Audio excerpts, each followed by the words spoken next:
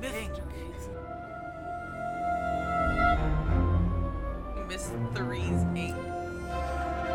Mysteries Inc. Myth Stories Inc.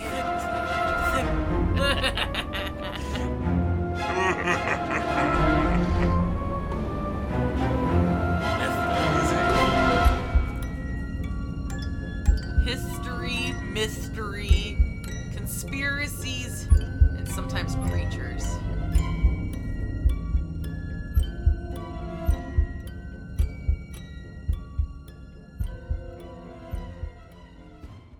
All right. Welcome to Mysteries Inc. I'm Spring. I'm Joe. Welcome everybody. And Yeah. so let's get right into it. Let's have some fun with some stories today. Yep. As usual, we do rock, paper, scissors. So All right, so here we go. Rock, paper, scissors, shoot. Oh, shit. I win. Freaking, I spiced it up. I didn't just go with rock this time. Got me off guard. So this week I am talking about the mighty, magical Merlin. I've told y'all before, Okay. I love alliteration. I got this story from the Facts on File Encyclopedia of World Mythology and Legend by Anthony S. Mercante and James R. Dow. I want to cite them because I've been reading this encyclopedia for a while, and I often use it as a reference point for where to start a journey on different characters or different, like, just folklore and stuff like that. So, sorry, there's my little click. The story of Merlin actually has an intriguing beginning. Long before he was born, there was a king named Constance. King Constance had 3 sons: Constantine, Aurelius Ambrosius, and Uther Pendragon. Ooh, I like that name. Okay? And the names will kind of change up as it goes along, but you have to remember this is kind of all lore. So, like, Uther Pendragon kind of sticks around a lot. Oh, wait, is it Arthur? All right, Okay. you're getting ahead of me. I was here. going to say, where have I heard Pendragon before? So when the king passed, he left his throne to his oldest son, Constantine, who chose a man named Vortigern.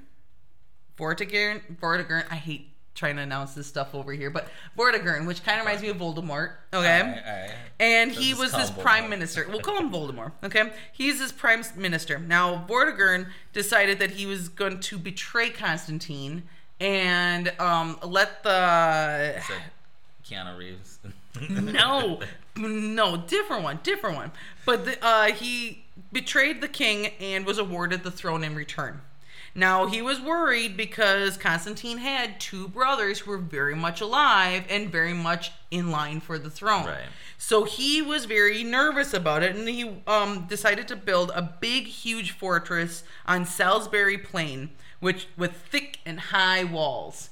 But the problem was that no matter how much the masons worked during the day, every morning when they came back, the walls were overturned or destroyed.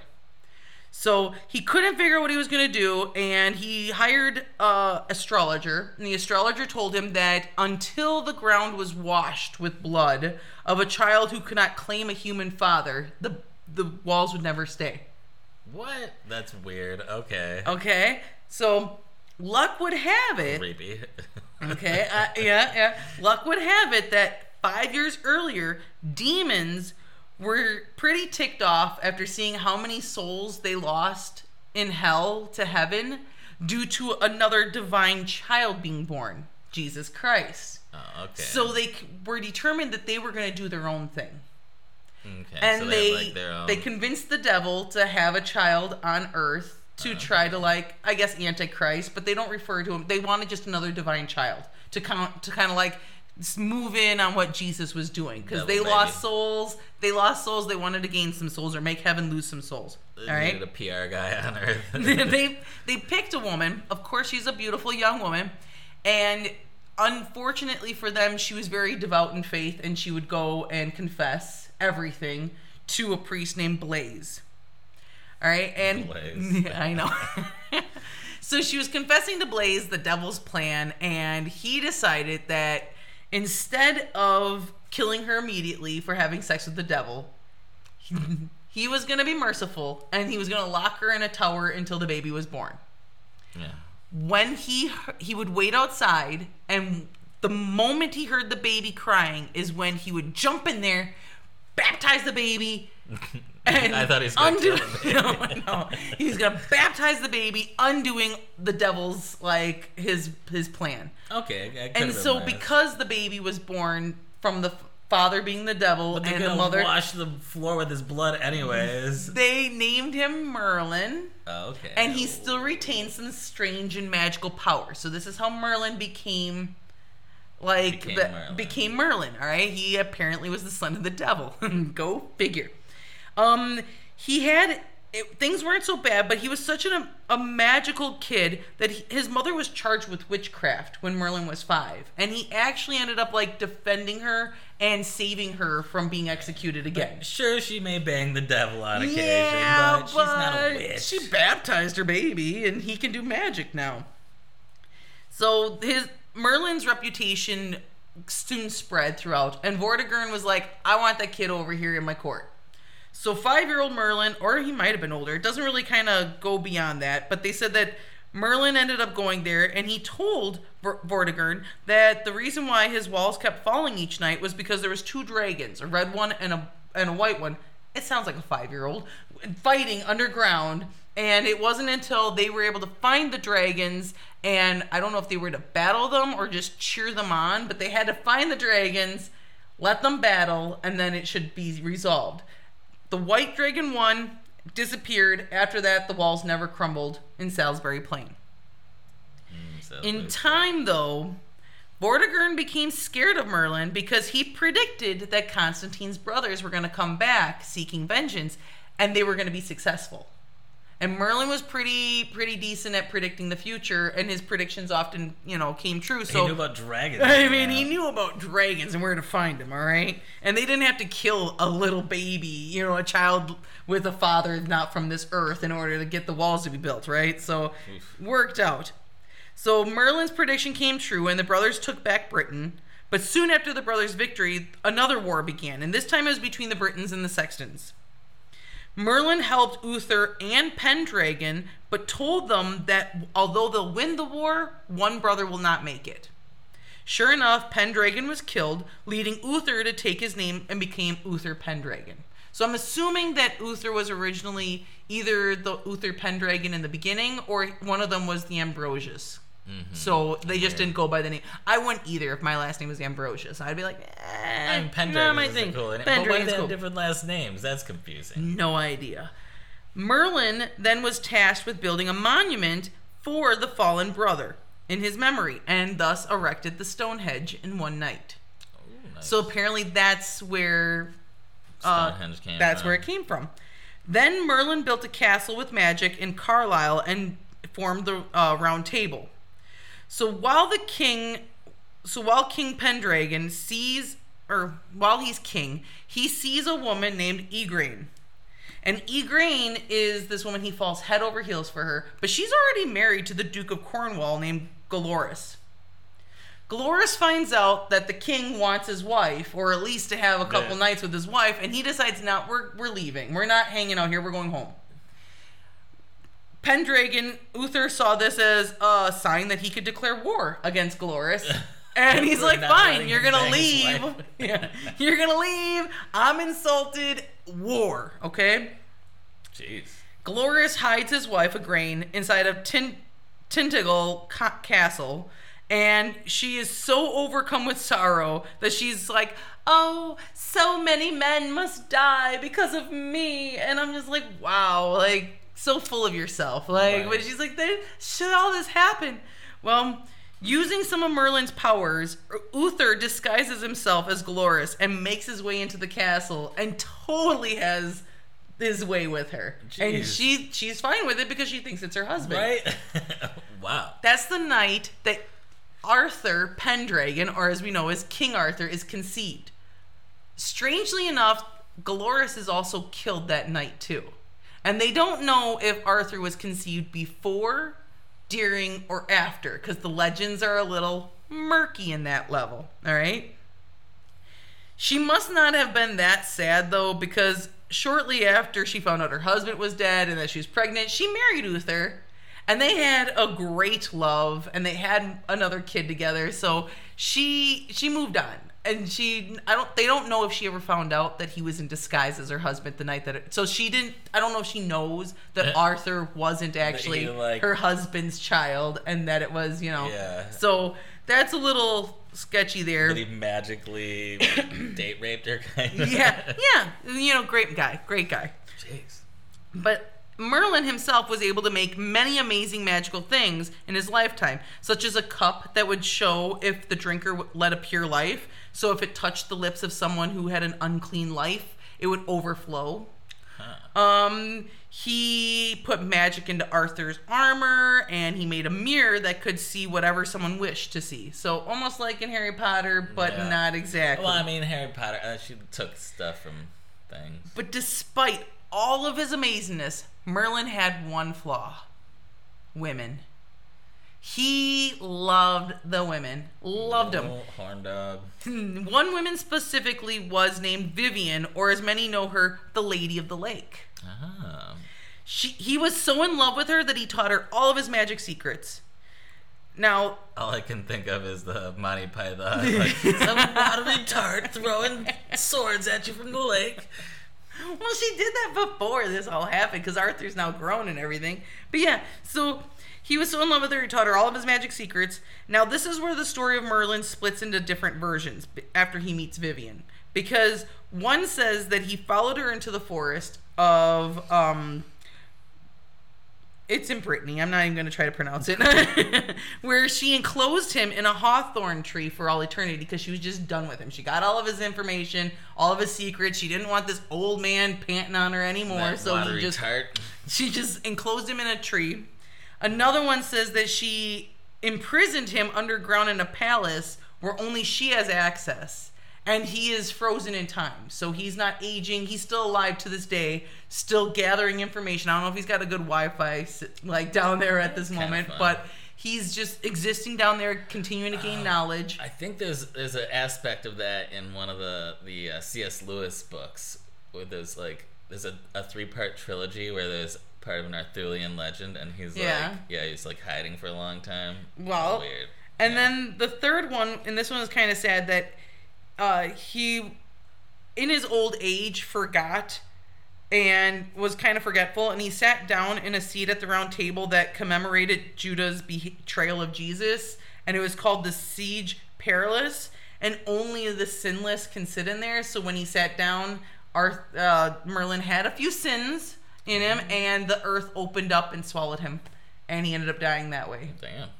But that's the story of Merlin. The little palace, that sounds fun. That she imprisoned. Either way, he either got screwed over by a girl or he was just an old forgetful man. Yeah, I mean, it's cooler than getting swallowed by a tree or the earth. But the fact that he helped out in rape, was totally fine on all this stuff. Okay, Five-year-old talking about Drake. I thought this was an intriguing story. I never knew that Merlin had such a... Helping Arthur, bamboozle that chick, that's a little dirty. It wasn't Arthur. It was his dad. It was his dad. Whatever. Yeah. But that's what I brought to the table. What do you got, sir? Oh yeah. So I'm going different part of the world, but wow, yeah, that's an interesting one. Okay, so we're going to talk about northern Japan, particularly the island of Hokkaido. So we're going to talk about the Akkorokamui. It's the Japanese translation of the Ainu legend Akkorokamui. Kamui? Yeah, something like that. I try to put my own pronunciations because they say it. I don't have the... Sometimes there's a little staccato in there. Yeah, they just say it, and it's I'm gonna sound like I'm doing a bad accent if I try that. So we'll circle back to who the Ainu are in a moment here, but we're gonna start by quoting from yokai.com.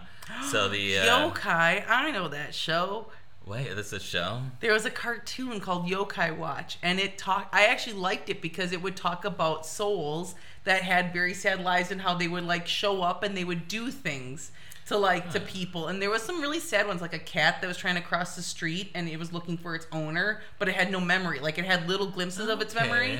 And then there was a grandpa guy who stood outside of a convenience store who was waiting for his granddaughter to come back. Oh. And like it's things where they remembered like fragments of their past life and their main desire of what they needed to do, but they couldn't remember specifically why they had that desire or what they were kind of searching for. They just knew that they had that desire. Interesting.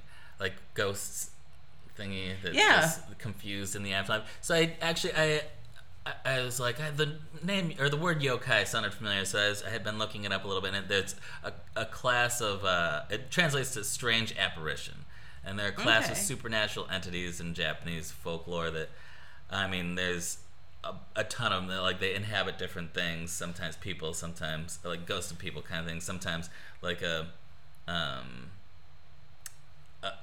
hearth or something will have it's yokai. And actually, interestingly, I did not know that another word for yokai is Mononoke, which is Princess Mononoke.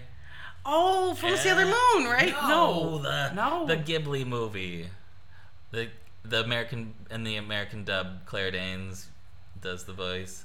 You didn't see that one? She's just like with the little forest spirit guys, and she's riding on the wolves. Oh God, you gotta watch that one. No, I haven't seen that. You have HBO Max, right? Yes.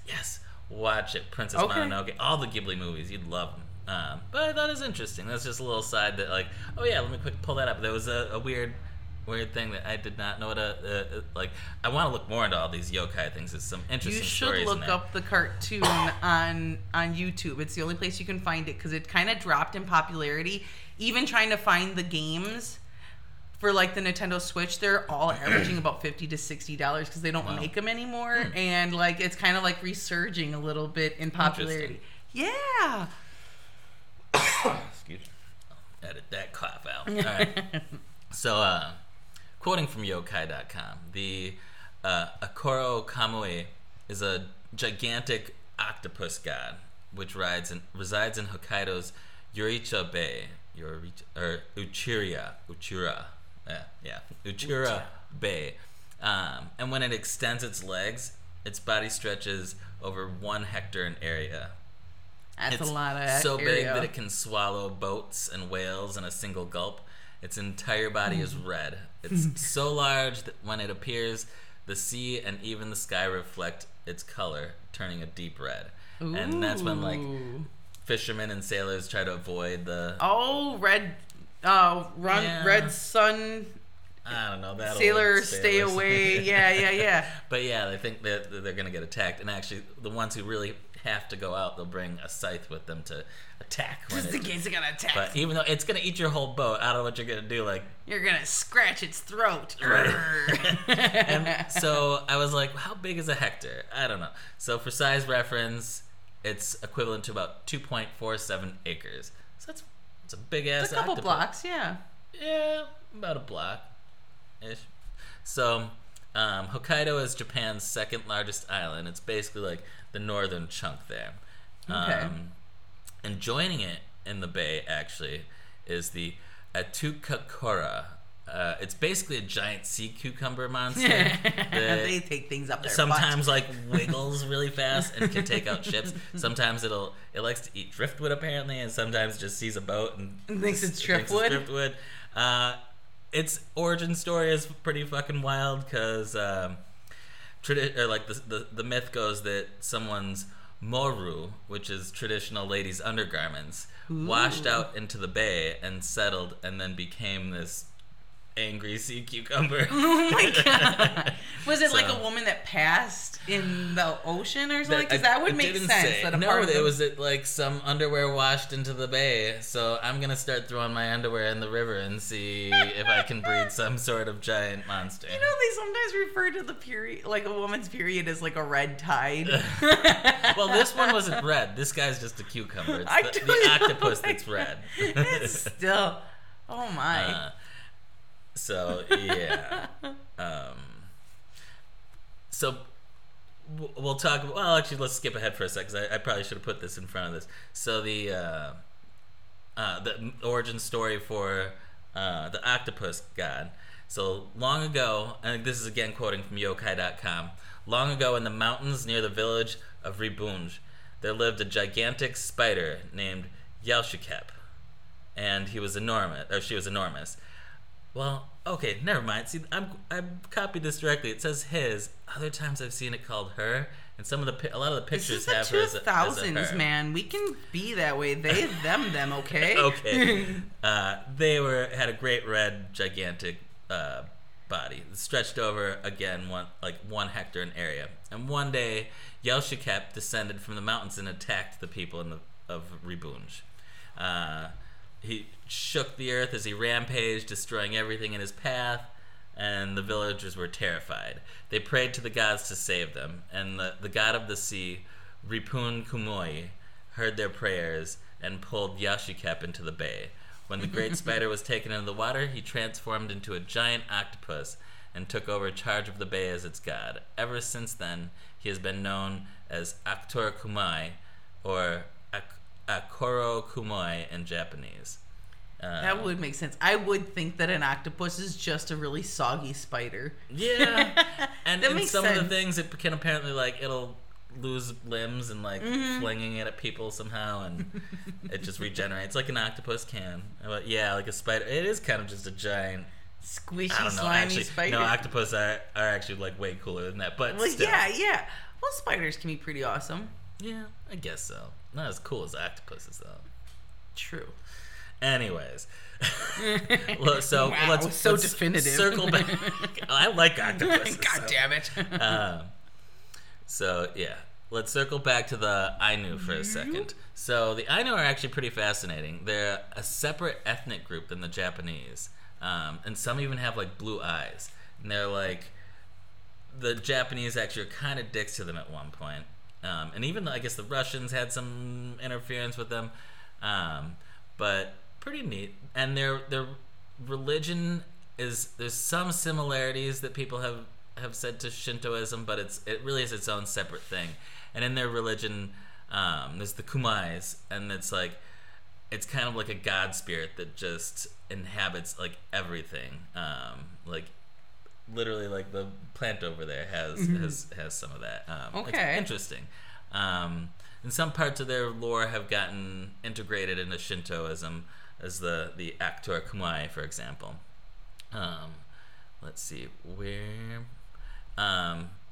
Again, she can swallow whole ships. And I kept seeing he and she interchangeably, so who knows? It's a giant octopus god. You guys gotta look for the lipstick and the eyelashes. It'll tell you if it's a girl or a boy, or sometimes a bow on their head. Mm-hmm. That's normally how cartoons do. Actually, there's some tattoos. I'll have to show you some pictures. It's a very common, or a common tattoo theme, and that is one of the most popular depictions is this squid with a bow on her head. It's pretty great. That's how you can tell if it's a girl or boy. So in Shintoism, there's some legend of it, swallowing ships whole, and the red color, because it's apparently been seen other places, even as far as Taiwan. There's some talk about it, although I couldn't find anything personally that said, and even seen in Taiwan. And there's some temples where people give offerings of fish. Okay. In Shinto belief, offerings can help you with ailments such as broken limbs or disfigurements. Okay.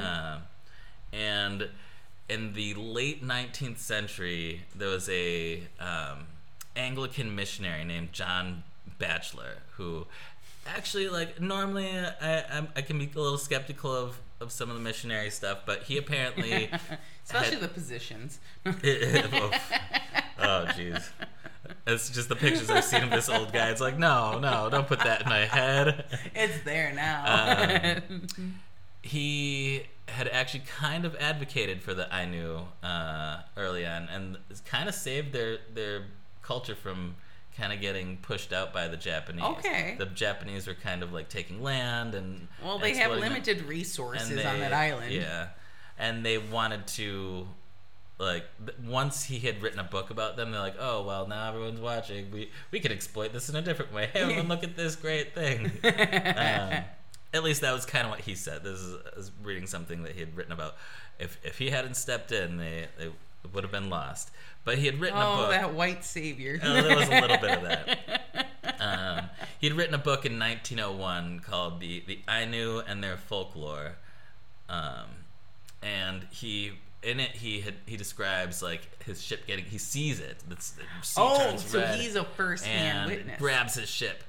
I'd found misquote or like something that was like quoted differently here and differently there, and so I didn't copy it down. But basically, to paraphrase it, it like the sea turned red and it grabbed his ship and almost didn't let him go. So he apparently saw it in the late 1800s. So yeah, I thought that was interesting. The ocean is a scary place.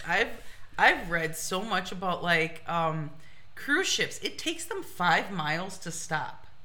What? If you fall off a cruise ship, it takes them 5 miles to stop. That doesn't include turn around and come back. And then the odds of being found are so minimal. I think they said like just recently the latest statistic was like over 250 people have fallen off cruise ships, and only like a year in like a year or whatever. But like 40 to 50 of them have been recovered.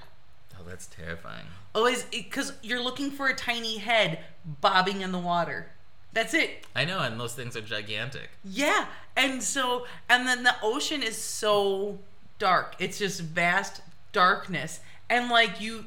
And also, if you fall off it, the like current coming. You need to pray that you get taken under by the damn the current coming off the ship could easily just kill you. It's better than sitting there floating hoping that something else doesn't decide to like poke to see if you're food or exhaust yourself to the point where you like giant sea cucumber comes up and bites you. Oh, that's terrifying.